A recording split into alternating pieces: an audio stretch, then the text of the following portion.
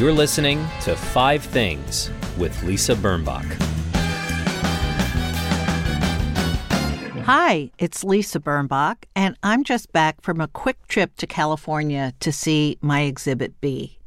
Usually, when I visit Los Angeles, I try to see as many friends as I can, going for at least 3 meals a day in a frenzy of catching up and overeating and overdrinking and not really having any time for myself even. Instead, this trip, I was mostly Velcroed to my daughter, and I saw her friends and overate and overdrank with them. The point is, my appetite for life experiences is still huge, but I just can't do everything, and I'm finally realizing that. Is it a function of age, of resignation, of exhaustion, of jet lag? I don't know. I'm going to say, because it's self-serving, that it's maturity, an awareness that there will be a next time, and I can have different priorities on another trip. Now, of course, social media made me self-conscious because I think I posted a picture or two of something I saw in California, and then I thought, oh no, people are going to know I'm here. But you know what? It was Exhibit B's birthday, and that's why I was there, and I know that she and I had a very meaningful visit. Anyway, on to my 5 things of this week. Number 1 was a movie I saw on the plane going out there called Gloria Bell. Gloria Bell was, I guess you would call it, an independent comedy drama film from last year starring Julianne Moore, John Turturro, Michael Cera, and Holland Taylor. And it is an adaptation of a Spanish-language movie made by the Chilean writer-director Sebastián Lelio, who remade it in English with this cast. It's about a divorced woman, about 50, with grown children. And this movie has completely stayed with me. It's stuck. I almost thought of watching it again on the flight home. So Gloria is a woman with friends. She lives in Los Angeles. She has meaningful work. She has adult children, but she's lonely. And she loves to dance, and she meets guys at these dance clubs she goes to. ... The music is important in this movie. And of course, Laura Branigan's song Gloria is the music you hear as the movie wraps up. And of course, it's an earwig. Is that what they call it? An earwig? It's an earbug. Anyway, it's like a curse, except I like the song, but I've been hearing Gloria, Gloria, Gloria, Gloria for a week. But anyway, Gloria Bell, I recommend it. Number 2, healthier food choices at the airports. I have noticed this. It's not just your basic chicken Caesar salad, although basically if you go to any food place in an airport terminal, you have your choice of chicken Caesar salads from every single, whether it's Hudson News or whether it's SIBO or whether it's Wolfgang Puck, everybody has a chicken Caesar. I don't know why that is. Is it because it's fake healthy? Because with all the cheese and Parmesan and salad dressing, I don't think it's very dietetic. But you can now get coffee with soy milk. You can get actual salads that don't have Caesar dressing. I'm noticing it and I'm appreciating it. So I want to underscore that it exists. There was one at LAX called Earth Foods that had vegan stuff even. And I'm impressed. It's better. I mean, because it's very hard to remember to bring your own food. I don't know. It's hard for me to remember to bring my own food. So nice to overpay for healthy food. Number 3, the realization that I don't really have to wear heels to be stylish. I've been I'm sad about the heels. I am. But when I see young people, and in this case, I'm going to include Melania Trump in her stilettos and Meghan Markle in her stilettos, I look at them and yes, it looks sexy, but it does not look comfortable. And it doesn't even look worth it to wear those heels. And I'm so glad that I can wear my flats or kitten heels and not feel like a galunk. And of course, young people wear sneakers with everything. Now, I am not ready to wear sneakers with a skirt. In fact, I once said, if you ever see me wearing sneakers and a skirt, you'll know I've given up. But now young people are wearing, very expensive sneakers and skirts. I think they look stupid. Anyway, it's a pleasure not to be running around in high heels. Did I mention that it was Exhibit B's birthday? That's number 4. Exhibit B had a wonderful birthday on Saturday. Her boyfriend took us out to brunch. That was so cool. We saw the actor Peter MacNicol, who plays Jonah Ryan's uncle in Veep, at the restaurant. We had a lot of sightings of celebrities. Then that night, we went to this fantastic Mexican restaurant called Tallula's in Santa Monica. Ted Danson was there, I think because it was her birthday. I'm not sure. We just had so much fun. And she said it was the best birthday she ever had. Her friends were really fun and nice. I enjoyed it. I enjoyed everything about it. And number 5, the theatrical presentation of The Investigation, which was a live reading of, wait for it, the Mueller Report. This is streaming. You can find it online wherever you go online. It's called The Investigation. John Lithgow as Donald Trump was magnificent. He didn't do an impersonation. He didn't do the voice and he didn't do that. And he was still fantastic. Remember him in The Crown as Winston Churchill? He was fantastic there. Is there anything that man cannot do?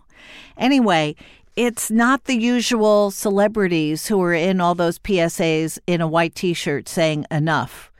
It's Annette Bening and Kevin Kline and Michael Shannon and Jason Alexander as Chris Christie. Very good casting.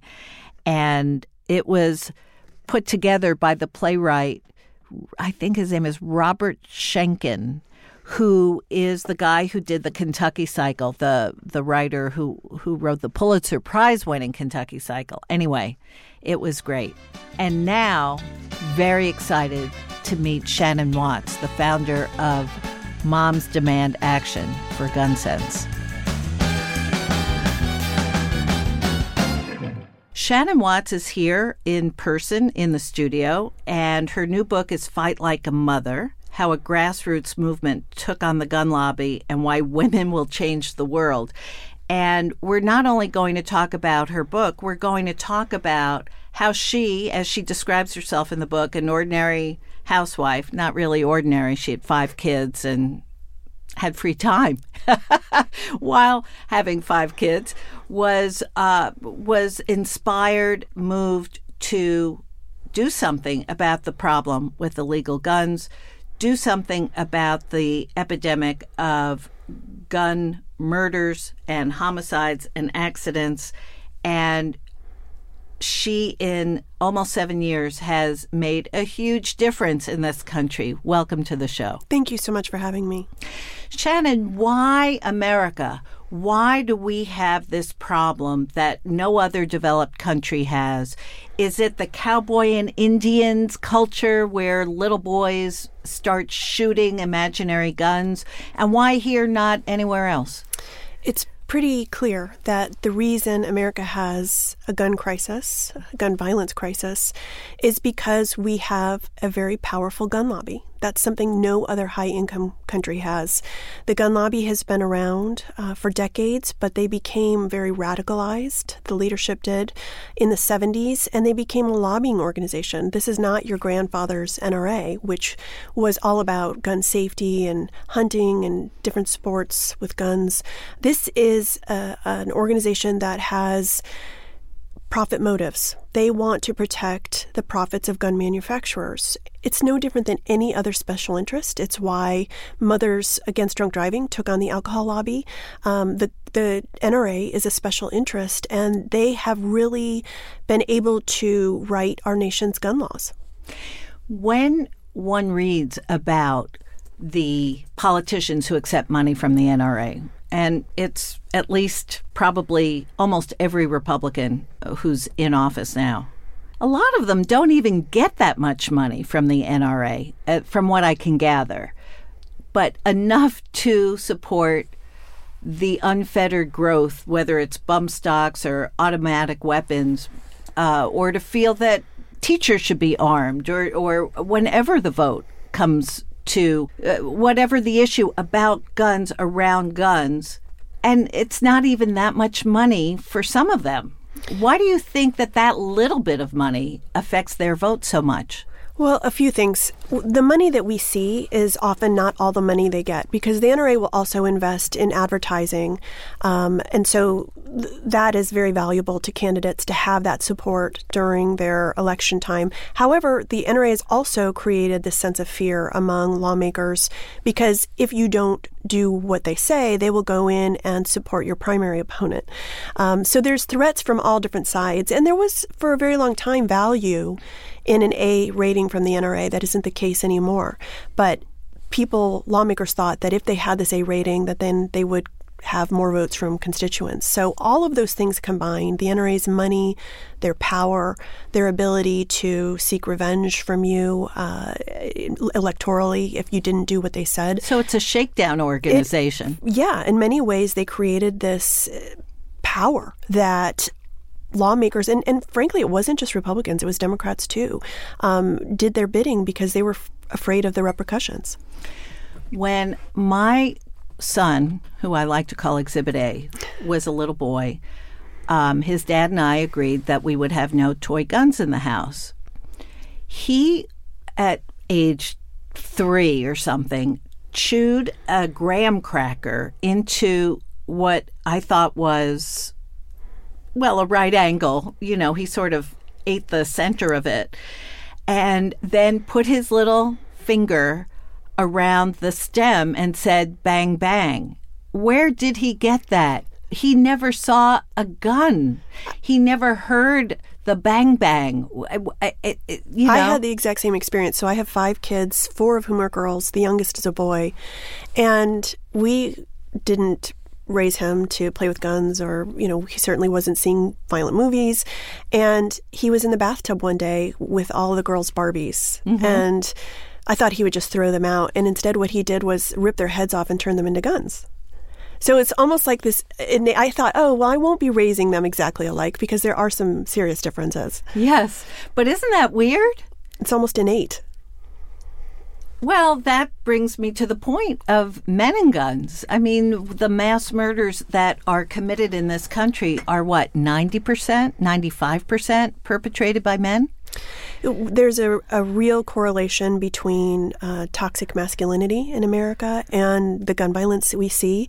The majority of mass shootings are started by domestic violence incidents.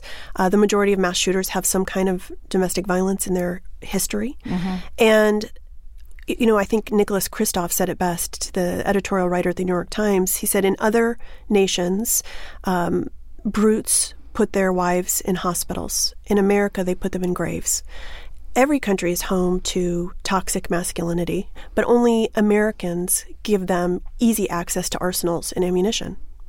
Now, even when you say most of them have a history of domestic violence, so even if they're going to their place of work or a shopping mall, they're still keyed up, fired up, they have a gun, they don't know how to deal with their anger or frustration or jealousy, so they just decide to shoot people.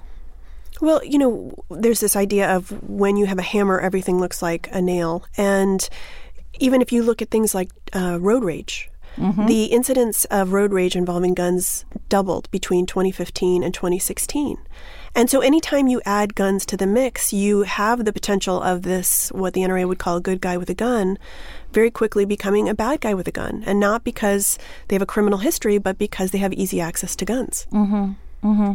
And the lobby wants guns to be carried wherever a gun owner is. They should be able to walk around with a gun. I read in your book, Fight Like a Mother, how at various legislative votes and when you and your teams have spread out and gone to lobby, people will show up with guns to intimidate you. That's right. They're allowed to do that. Yeah, in 45 states, there's something called open carry that's legal. And that's this idea that you can take a long gun, like a semi-automatic rifle, or a gun loosely in your pocket, no holster, and just walk around in public. I live in Colorado, and we see it all the time. And I didn't even realize that that was legal when I started Moms Demand Action. And what happened right away was that we would have rallies or marches or events, and we would have our kids in tow, and suddenly we would see this group of armed, usually men, show up to try to silence or intimidate us. And it still happens even today. We just had our Wear Orange weekend in June, which we have annually to bring awareness to the crisis of gun violence. And in Ohio, a lot of armed men showed up to try to intimidate or silence our volunteers. And so this is something that happens regularly, but, we aren't going to be silenced, so we're not going to be intimidated. The CDC, or the National Institute of Health, does consider gun violence to be a health epidemic, a safety epidemic. How is it that they don't go mano a mano with the NRA, or do they? Do they have people who are debating with gun activists as we speak? Well, the NRA was able to get Congress to stop investing money in research around gun violence prevention in the 90s. So we don't really understand the extent of our crisis or even how to solve it. We have to rely on research done by medical institutions, by research facilities. Our own organization, Everytown for Gun Safety, does a great deal of research on the subject. But what we really need is for the government to get back in the business of researching this issue and helping us understand at a federal level what best ways to employ so that we can address the crisis. And that's not likely going to happen in this administration. Yeah, Donald Trump is sort of a wild card on this issue. The NRA gave him $30 million in his campaign, more than any other outside donor. And so certainly they expected a return on their investment, and they did not get one. Even though there was a Republican president, a Republican Congress, Moms Demand Action volunteers and others were able to play really good defense, and they couldn't pass their two priority pieces of legislation. And so sometimes this is not just a game of offense. We do certainly pass stronger gun laws all across the country, but it's important to play defense too and to stop the bad bills from passing.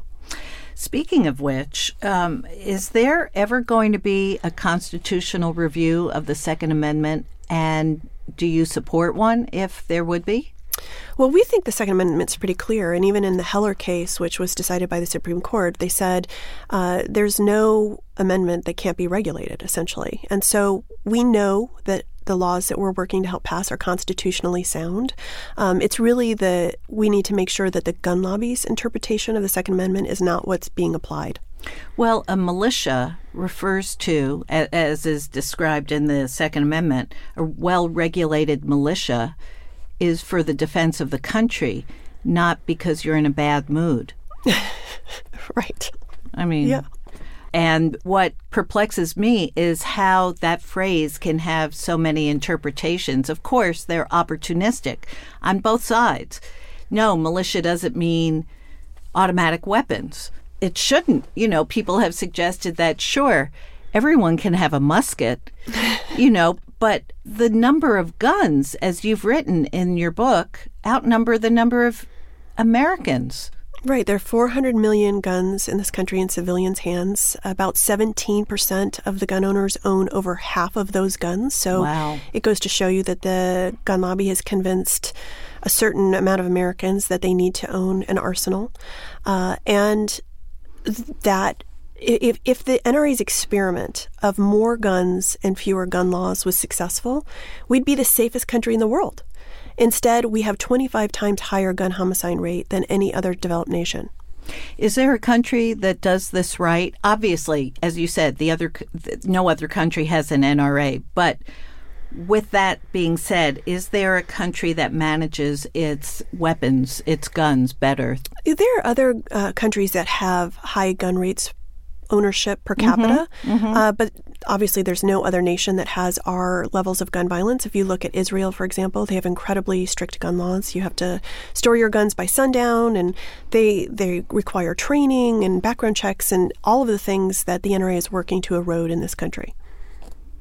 And this is so they can please Winchester and Glock, or I don't even know the names of the manufacturers, but this is so they can... Well, the NRA is a front for gun manufacturers, and gun manufacturers' whole goal is to sell guns and accessories because it's been an incredibly profitable business for so long, especially with a Democrat in the White House. They can use that person as a boogeyman to sell guns. After the Sandy Hook shooting tragedy, the NRA's annual budget rose by over $100 million because so many people went out and bought guns. They were afraid that they were going to be confiscated. So the NRA has seen, and gun manufacturers have seen, a significant drop in gun sales since Donald Trump was elected. We call it the Trump slump.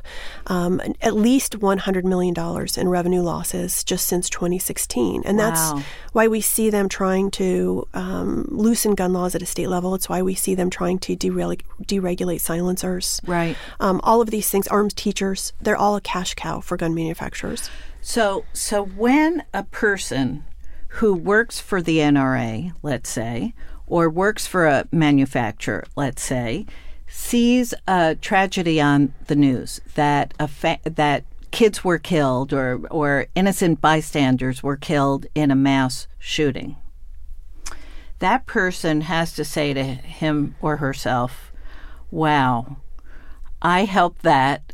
I helped make that. Good for us. That's great.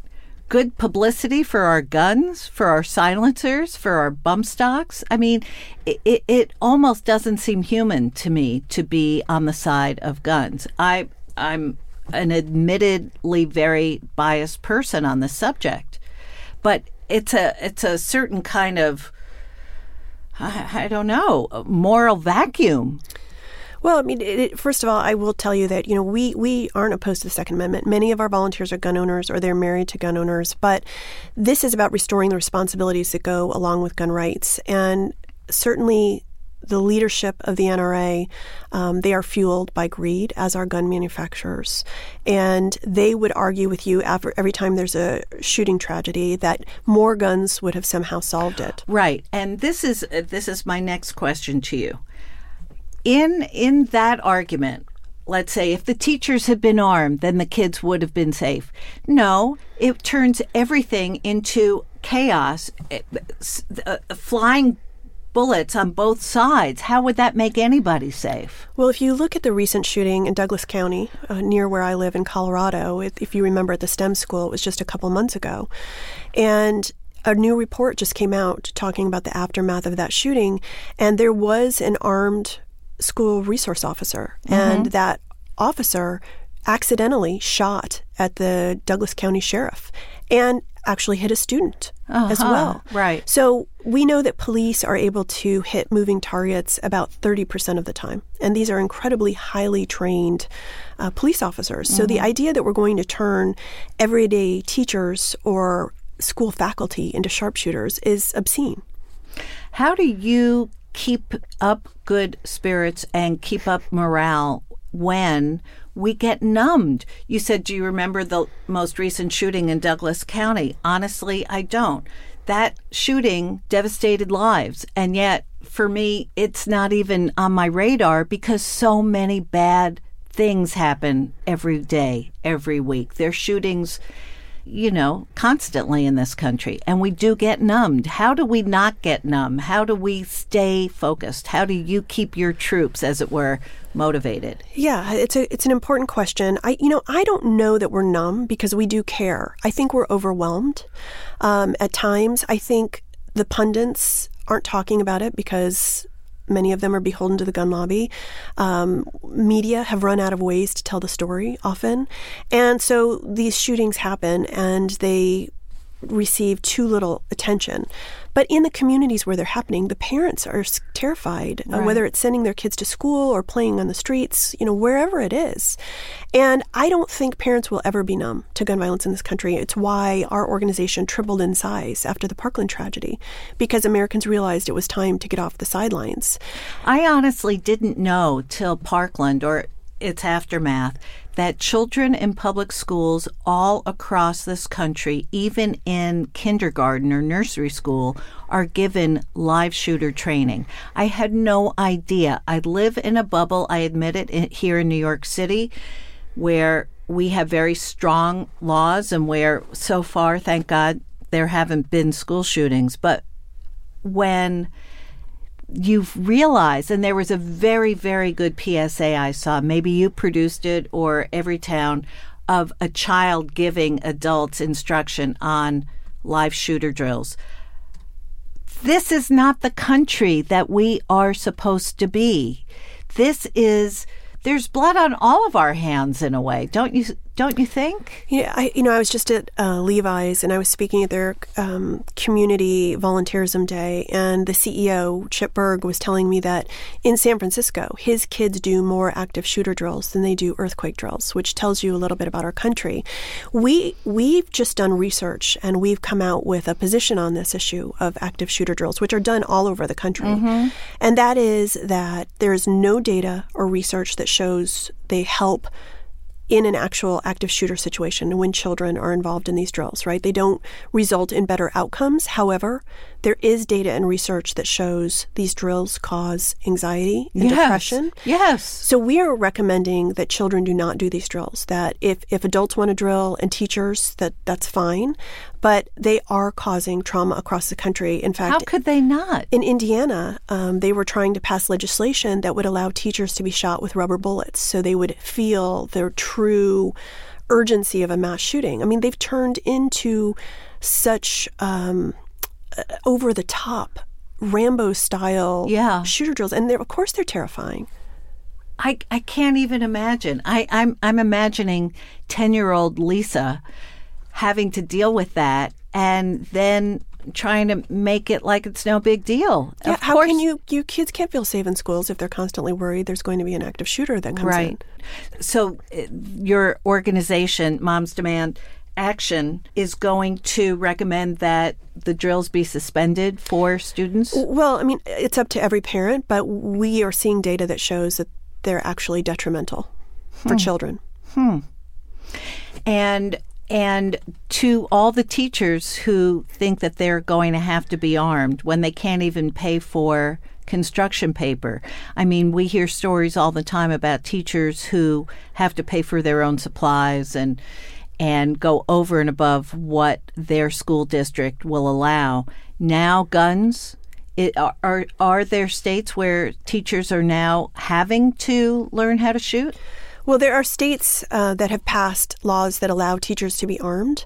It is not mandatory, and it's mainly up to the teachers. And I always worry about those teachers who do want to be armed. Yes. But we have gone, so for example, in a state like Florida, they just passed a law allowing teachers to be armed because we have this grassroots army on the ground. We've gone district by district, and we've gotten a large majority of the districts where students are to say they will not participate in that program. So there are different ways to get around these laws.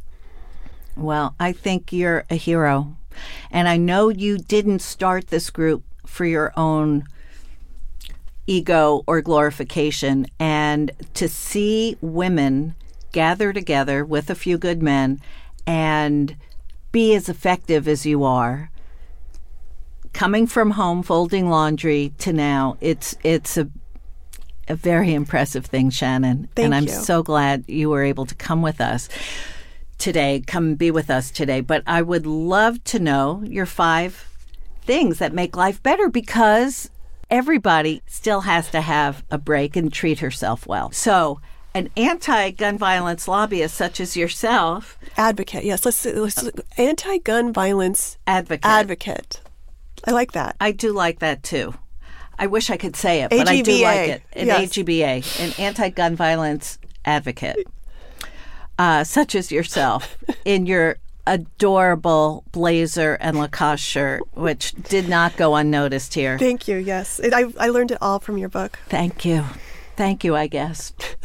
Let's just change the direction a little bit and talk about self-care in this time of terrible crisis. Mm-hmm.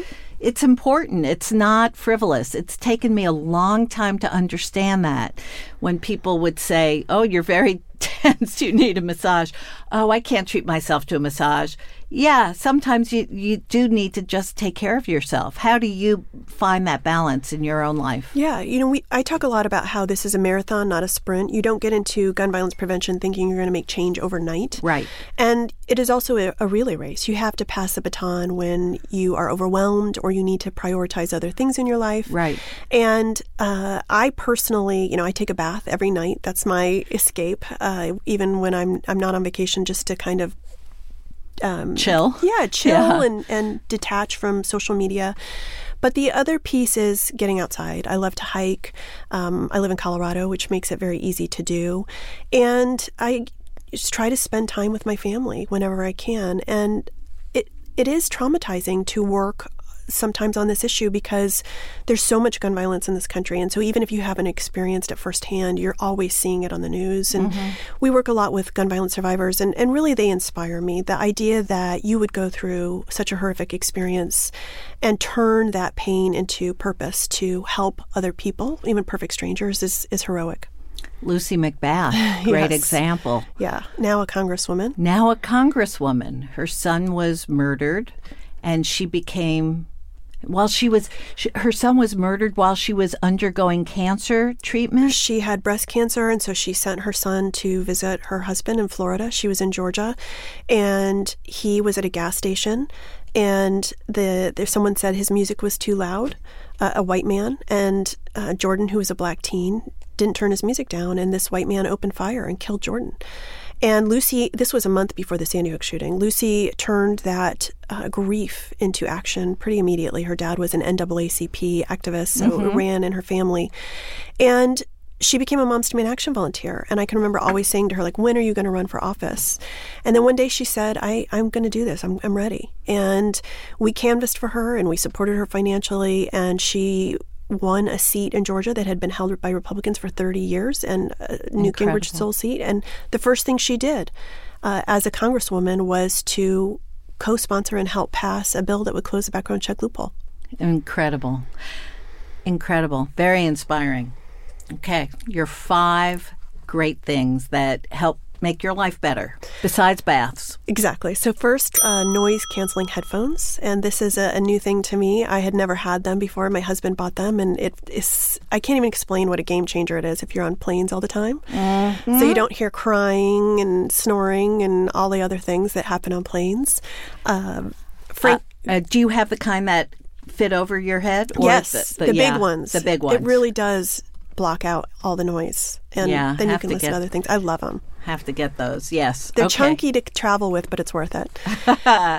Number 2. Frank Ocean. I listen to his music all the time on the road. I'm waiting for his next album to drop, but he's always with me on the road. Have you seen him perform live? I haven't, but I would love to. Okay, we're sending that intention out there. Yes. Frank Ocean tickets. Right. I'm manifesting those. Right, exactly. And number 3? The Real. This is also something I found within the last year, and it is so great because it's a website where you can buy consigned designer items. And so because I have to wear different clothes all the time for photos or I'm on the road, it's a really cheap way to buy nice things. And I also consign stuff. My husband says I have a very expensive bartering system going on. But you can buy stuff on the Real. With your credit. With your credit. Yes. And then you can sell it back. Exactly. If you and tire I've done of that. it. Yes. Yeah, yes. I Who love hasn't? Keep the tags on. That's right. Number 4. The Real Housewives. Okay, all of them? Almost all of them, but especially New York, Orange County, and Beverly Hills. That's almost all. Well, it's international, There's a ton too. of them now, there are a ton of them, yeah. My lifelong dream was just realized because I was at a book party in L.A. and Kathy Hilton was there. So that was a big deal. Is that Paris's mother? Yes. Oh, please. And Kyle Richards' sister. Oh, please. Yeah. Was anybody sloppy? No, everyone was very put together. But I mean, just to have your picture taken with Kathy Hilton, it was wow. Yeah. I took the opportunity to ask her if she was going to be on The Real Housewives, and she was very vague. Oh, you know. So who knows? They coach her to be very vague, probably. But wait, the women. What's the appeal? I know it's mindless and fun. It's mindless and fun, and the drama is just.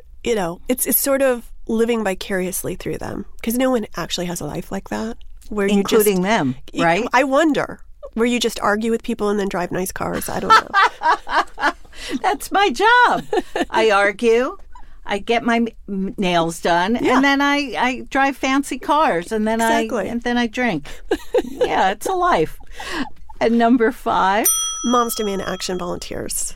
They are just so amazing and talented and strategic and fierce and persistent. I think one of the most gratifying pieces of this work is having made lifelong friends through volunteering. And so many other people have met women that they're now best friends with and they vacation with and they get tattoos with. And I never imagined that working on gun violence prevention would also be like a sisterhood. Wow. How many volunteers? Hundreds of thousands at this point. And just to put it in perspective, in the 80s, Mothers Against Drunk Driving was such a touchstone. They have about 15,000 active volunteers. And so to have hundreds of thousands of people who wake up and work on this every day, I have no doubt it will get solved. Wow. Shannon, for an anti-gun violence activist and advocate, or the advocate, you're terrific, and I'm so happy to have met you. Thank you. I support your good work. Thank you so much for being here. Thank you so much. It was an honor. Thank you. You've been listening to 5 Things That Make Life Better with me, Lisa Birnbach.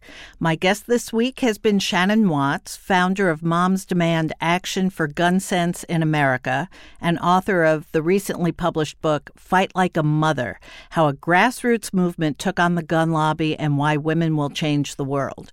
To find out more about Shannon and her work, please visit her website at momsdemandaction.org. You can subscribe to this podcast on Apple Podcasts, Spotify, Stitcher, Google Play Music, and YouTube, or wherever you get your podcasts. Next week will be our 1-year anniversary. They said it wouldn't last. My guest will be Jamie Lee Curtis, so please listen next week. My blog is at lisabirnbach.com, where you will find links and photos about all the things we spoke about today.